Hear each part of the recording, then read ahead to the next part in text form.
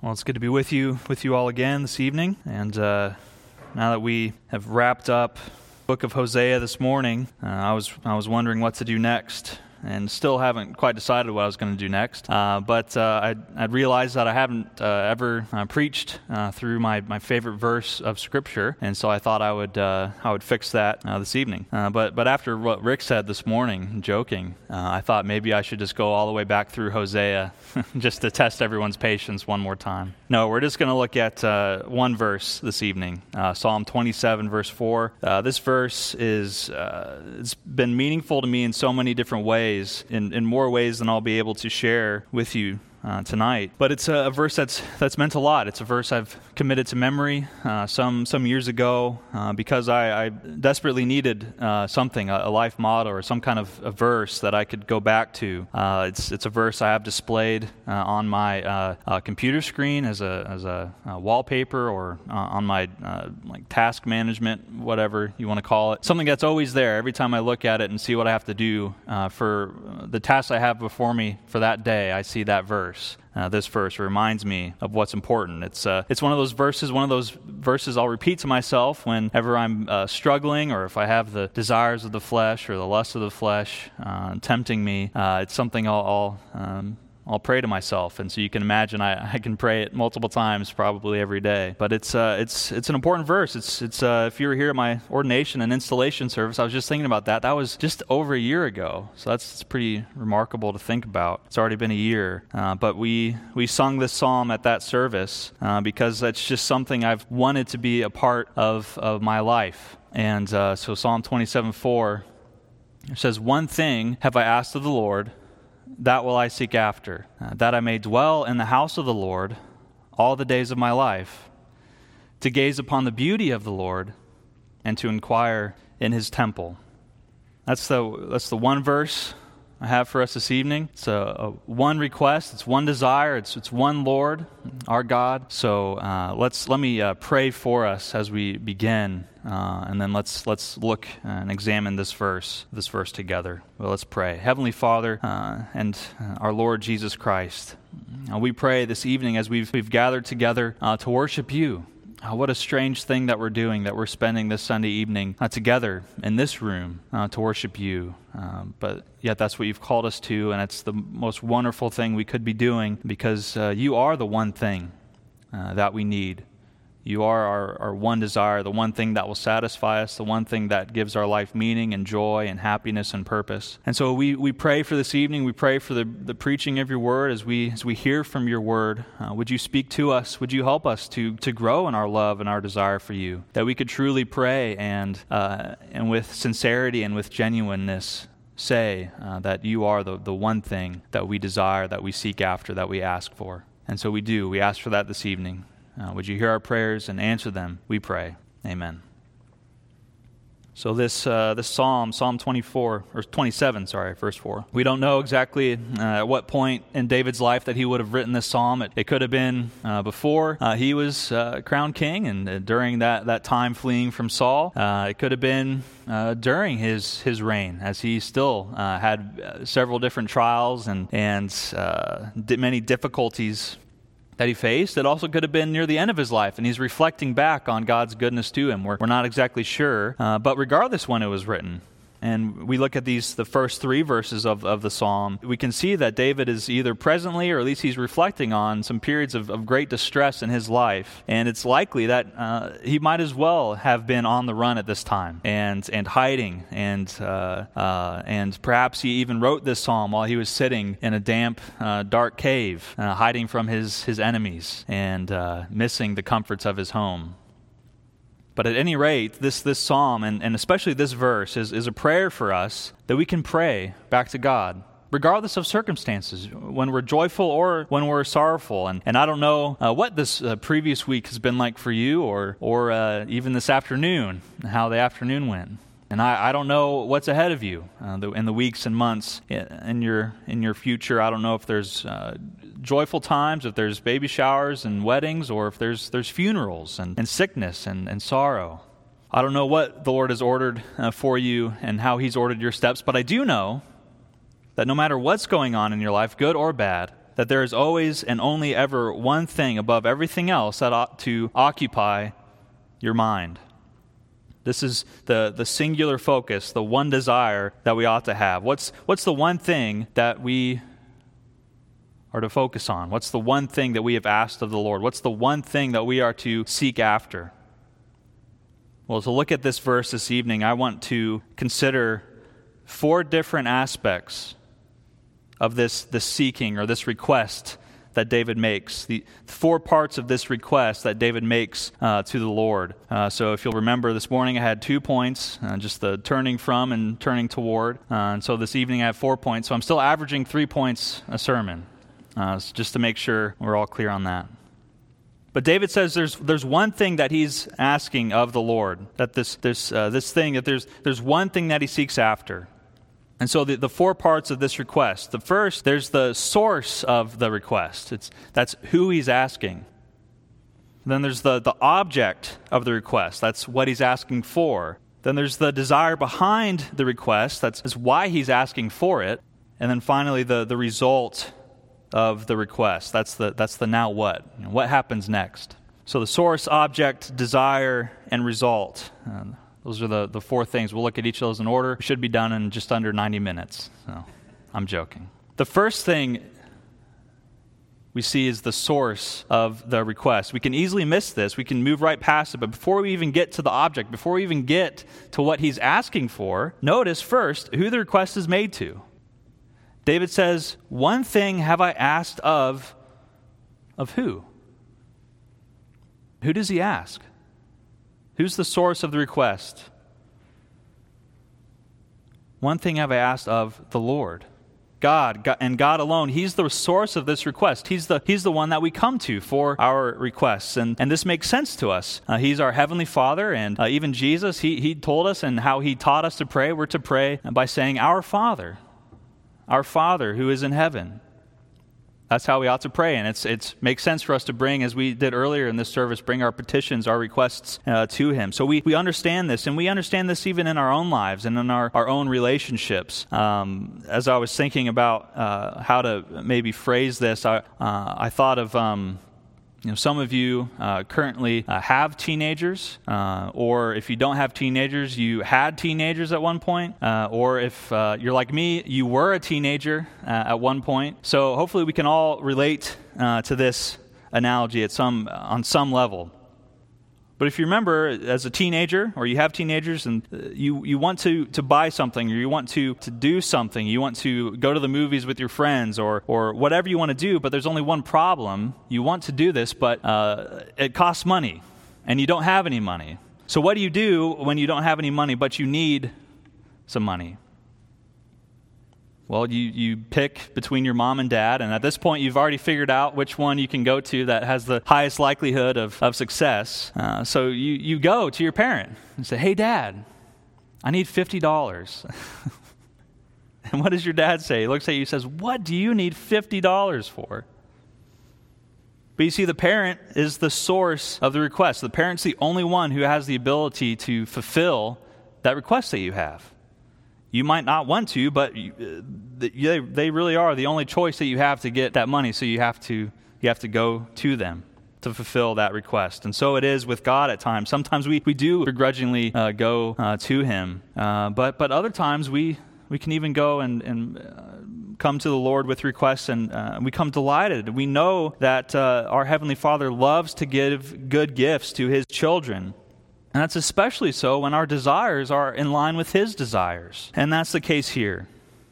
We see that the Lord He's the source of this request. He answers the who question. But what is the object? What's the what? What's the object of this request? So let's look at that now. The object of the request. David says, "One thing I've asked of the Lord, and that's the thing that I'll seek after." And here it is. "That I may dwell in the house of the Lord all the days of my life." That's the what? That's the object of the request. When the teenager comes to you and asks for $50, that $50, that's the object of the request. The money is the thing that they want from their parents. Well, what's the one thing that David wants from the Lord? It's the Lord Himself. The one thing that David wants more than anything else is to dwell with the Lord in the Lord's house every day of his life. And remember now, this is the same David who's likely fleeing from Saul or fleeing from his enemies. He's sleeping on the hard ground with a rock for a pillow under his head. And as he lies in the cold and he's trying to fall asleep, there's one thing that keeps flashing before his eyes. There's one thing that is occupying his mind as he lays there, falling asleep. There's one thing that he wants more than anything else in that moment.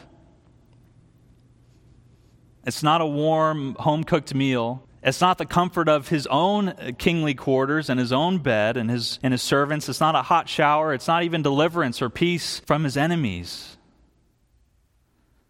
No, his request is not that the Lord would deliver him back to his house, but his request is that he would stay in the house of the Lord. That's his one desire. That's what he's seeking after. That he would dwell in the house of the Lord. Now notice that, not just visit. This isn't hanging out. This is to dwell. That verb means permanence. It means to take up residence. His desire is to take up residence in the house of the Lord. He doesn't want to live anywhere else. He wants to be with the Lord. Nothing else will do it for him.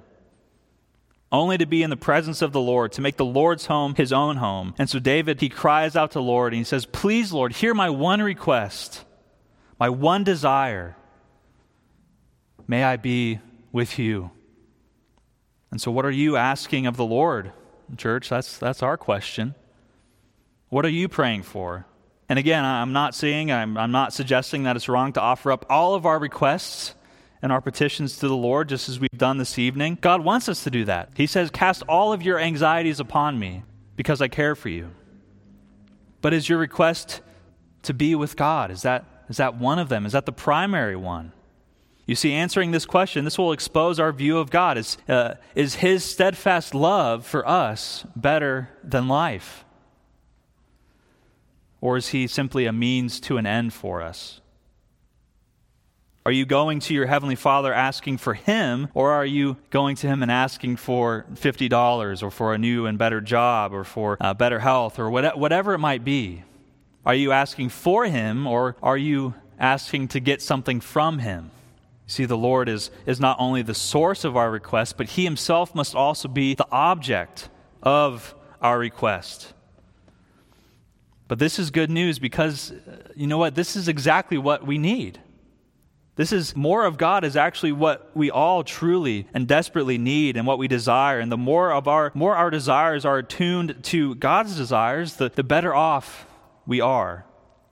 And you see, this gets us then to the third thing. This third aspect of this request, which is the desire behind the request. So we looked at the who, we looked at the source, who we're asking. We looked at the object or the what we're asking for. But now we need to answer the why question. What's the desire behind this request? What's the why? David asks this one thing of the Lord, that he may dwell in the house of the Lord all the days of his life. That's his one request. But why? Why does he want to do this? Why does he want to dwell with the Lord? You know, there could be a lot of good reasons for wanting to dwell with the Lord and wanting to dwell in God's house. We could imagine certainly God's house would be a very safe place. David would certainly want to live there and be a mighty fortress, as Martin Luther and his hymn.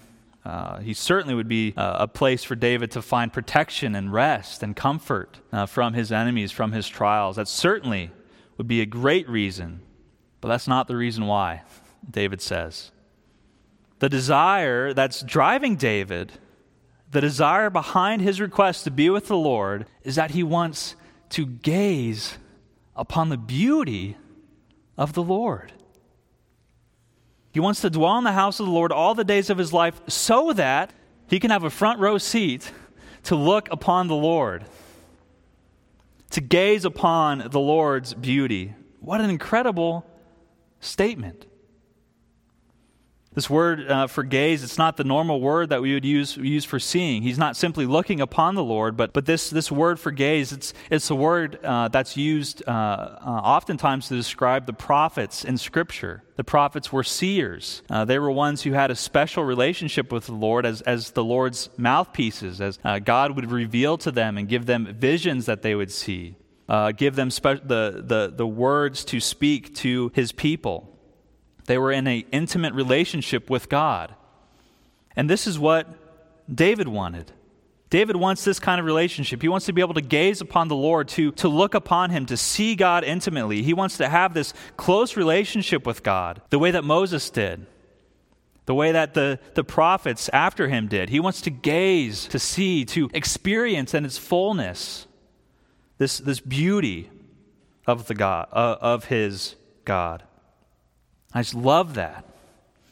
It should remind us of what we do when we hike up a mountain and we finally have this beautiful vantage point. And what do we do when we get to the top? After that long hike, it's tiring. Not my favorite thing to do. But you get to the top and it's all worth it because you're standing there and you're looking out upon the horizon and the vantage point, and it's beautiful. You just stand there speechless for a moment as you take it all in. Or as the artist in the room, Kathy, I'm sure, you go to the VMFA just across the street over there, and you find a beautiful painting that just strikes your eye, and what do? You pull up a chair, you pull up a bench, you sit, and you look for a while. You take it all in. You're captivated by it. Is the beauty of the Lord captivating for you? Are you captivated by the Lord? This word for beauty is used in Scripture to describe all kinds of things. It's used to describe objects and places. The taste of bread is described as beautiful. The foodies in here, we can relate to that. We love a good meal. It's beautiful. The inheritance of the land of Canaan, is described in this way. And why wouldn't it be this beautiful, amazing land? Just the beautiful cornfields on each side of the road in Iowa, where the new heavens and the new earth will be established there. The new Jerusalem coming down from heaven there in Pella, Iowa. The land is beautiful.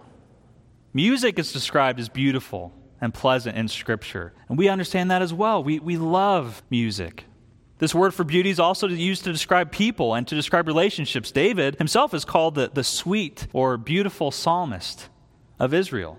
David and Jonathan are both beloved and lovely. Their friendship is beautiful. And in the Song of Songs, the husband and wife each take turns describing one another with this word for beauty, and their relationship is beautiful. And we know that feeling, how wonderful, how beautiful marriage is, how wonderful a deep friendship is, how meaningful it is to have. But all of these things are just mere reflections of the ultimate beauty and the source of all that is good and beautiful and wonderful. And that's God Himself. This word is used to describe God. In Psalm 135, it says, "Praise the Lord, for the Lord is good. Sing to His name, for it is pleasant." Literally, in the Hebrew, it says, "Sing to His name because beautiful." The same is said on Psalm 147, "Praise the Lord, for it is good to sing praises to our God, for it is pleasant." It says, "It is good to sing praises to our God." Why? Because beautiful. Because it's beauty. Because the Lord is beautiful and wonderful and majestic. God is perfect. He's unchangeable. He is just. He is good. And we see all of these things perfectly in the life and the person of Jesus Christ, in whom the fullness of God was pleased to dwell. Jesus is all of these things. And so you see, if we go back to our analogy of the teenager that she asks for money in order to go and do something, Dad says, "Why do you need $50?" You see, the money is a means to an end. There's a why behind it. They don't ask for the money just so they can have the money. They don't ask for the money to keep it in their wallet and maybe take it out every once in a while to look at it. They want it because they want to go and spend it. And maybe they want to go out with their friends or go to the movies or buy a new video game, something. But for the Christian, you see, God is not only the means to the end, but he is the end himself. God is the source of our request, and he's the object of our request, and he is the desire behind our request. We ask God so that we can be with God, so that we might gaze upon God. And nothing else matters. It's all counted as loss, Paul says, compared to the surpassing worth of knowing Christ Jesus, my Lord. Jesus, he is the one thing that Paul needs. He's the one thing that he needs. That's why Paul can say to live is Christ and to die is gain. What could be better than being with Jesus? So we see Jesus, we see God. He is the source. He alone is the source. He is also the object. His beauty is our desire and the reason for our request. He's all of these things. But then what?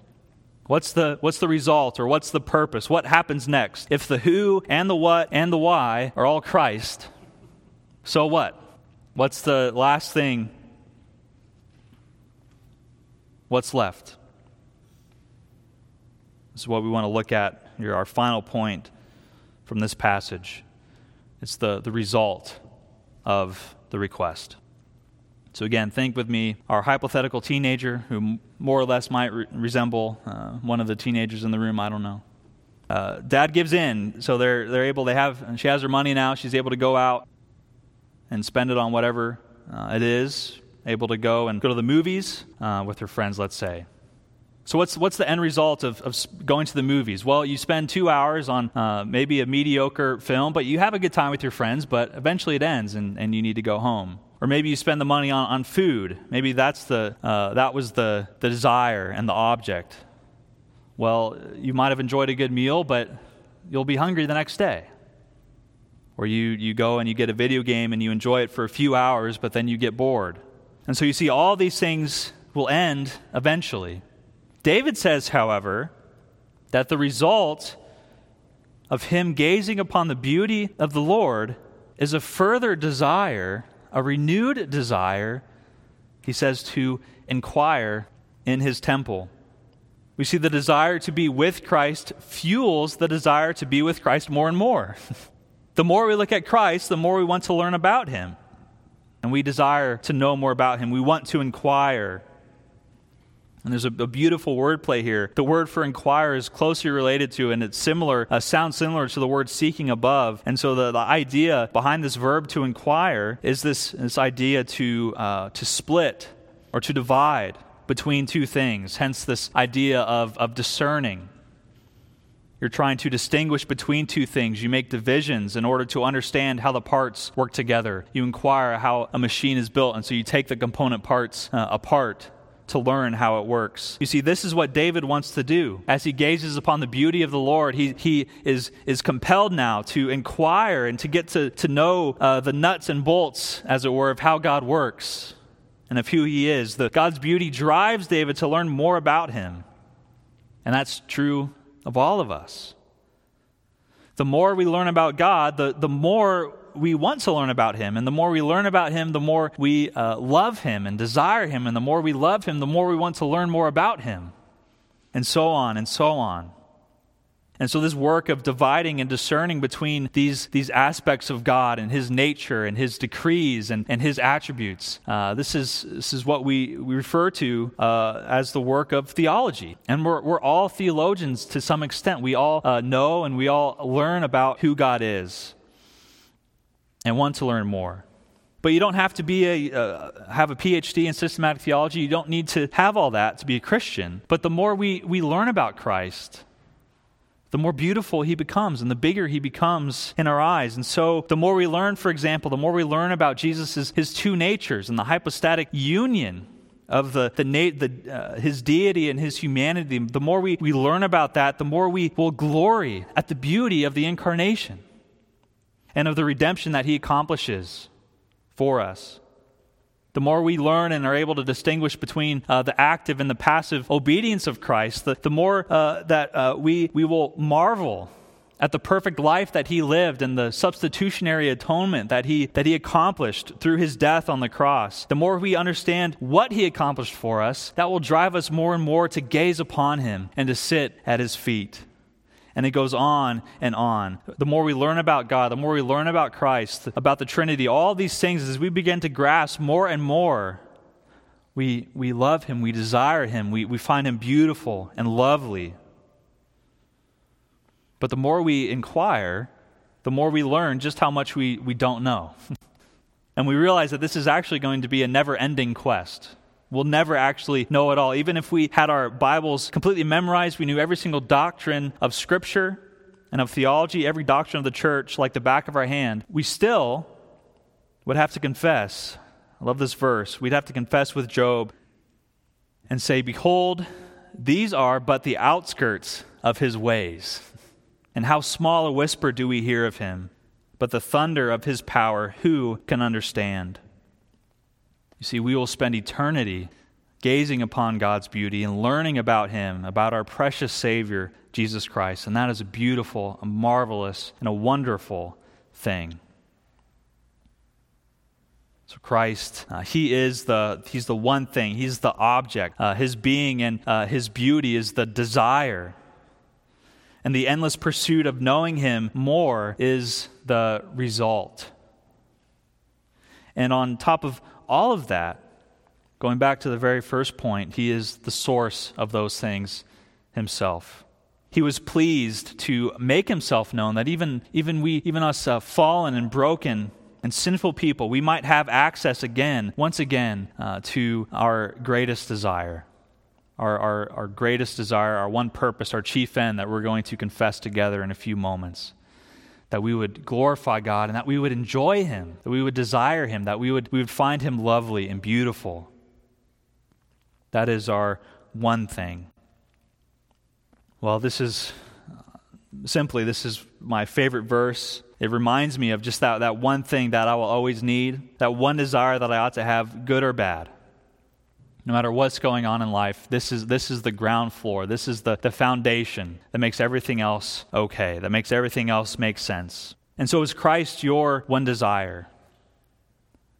Is he your one desire? Or is he one of many?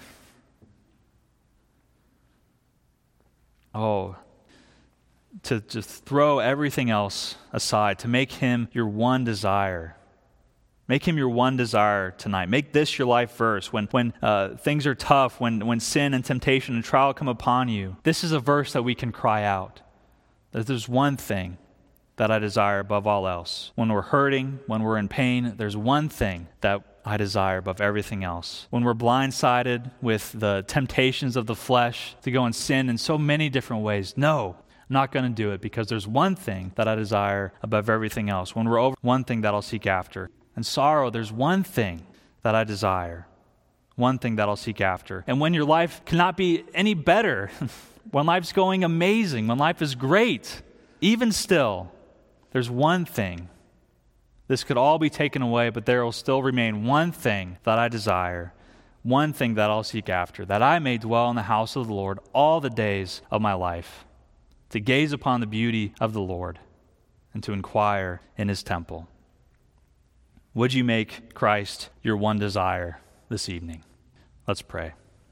Lord Jesus, we thank you for this word from your servant David, who you yourself are the heir to his throne and the new and better David. You're the son of David. You are the rightful King of kings and Lord of lords. And you spoke through this servant this beautiful, amazing, wonderful prayer. And indeed, it was your prayer. You are the one who delighted above all things in the Father and to do the Father's will. And so we pray that we'd be like you, that we would grow in Christ's likeness, that our desires would be attuned and changed, and that you would work on us, in us by your Spirit to change our desires, that we would truly desire and seek after you as our one singular focus. And so as we go from this place this evening, may we pray this psalm with genuine and sincere hearts, that there is one thing that we desire, one thing that we seek, one thing that we ask of you, that we may be with you, marvel at your beauty, and meditate on you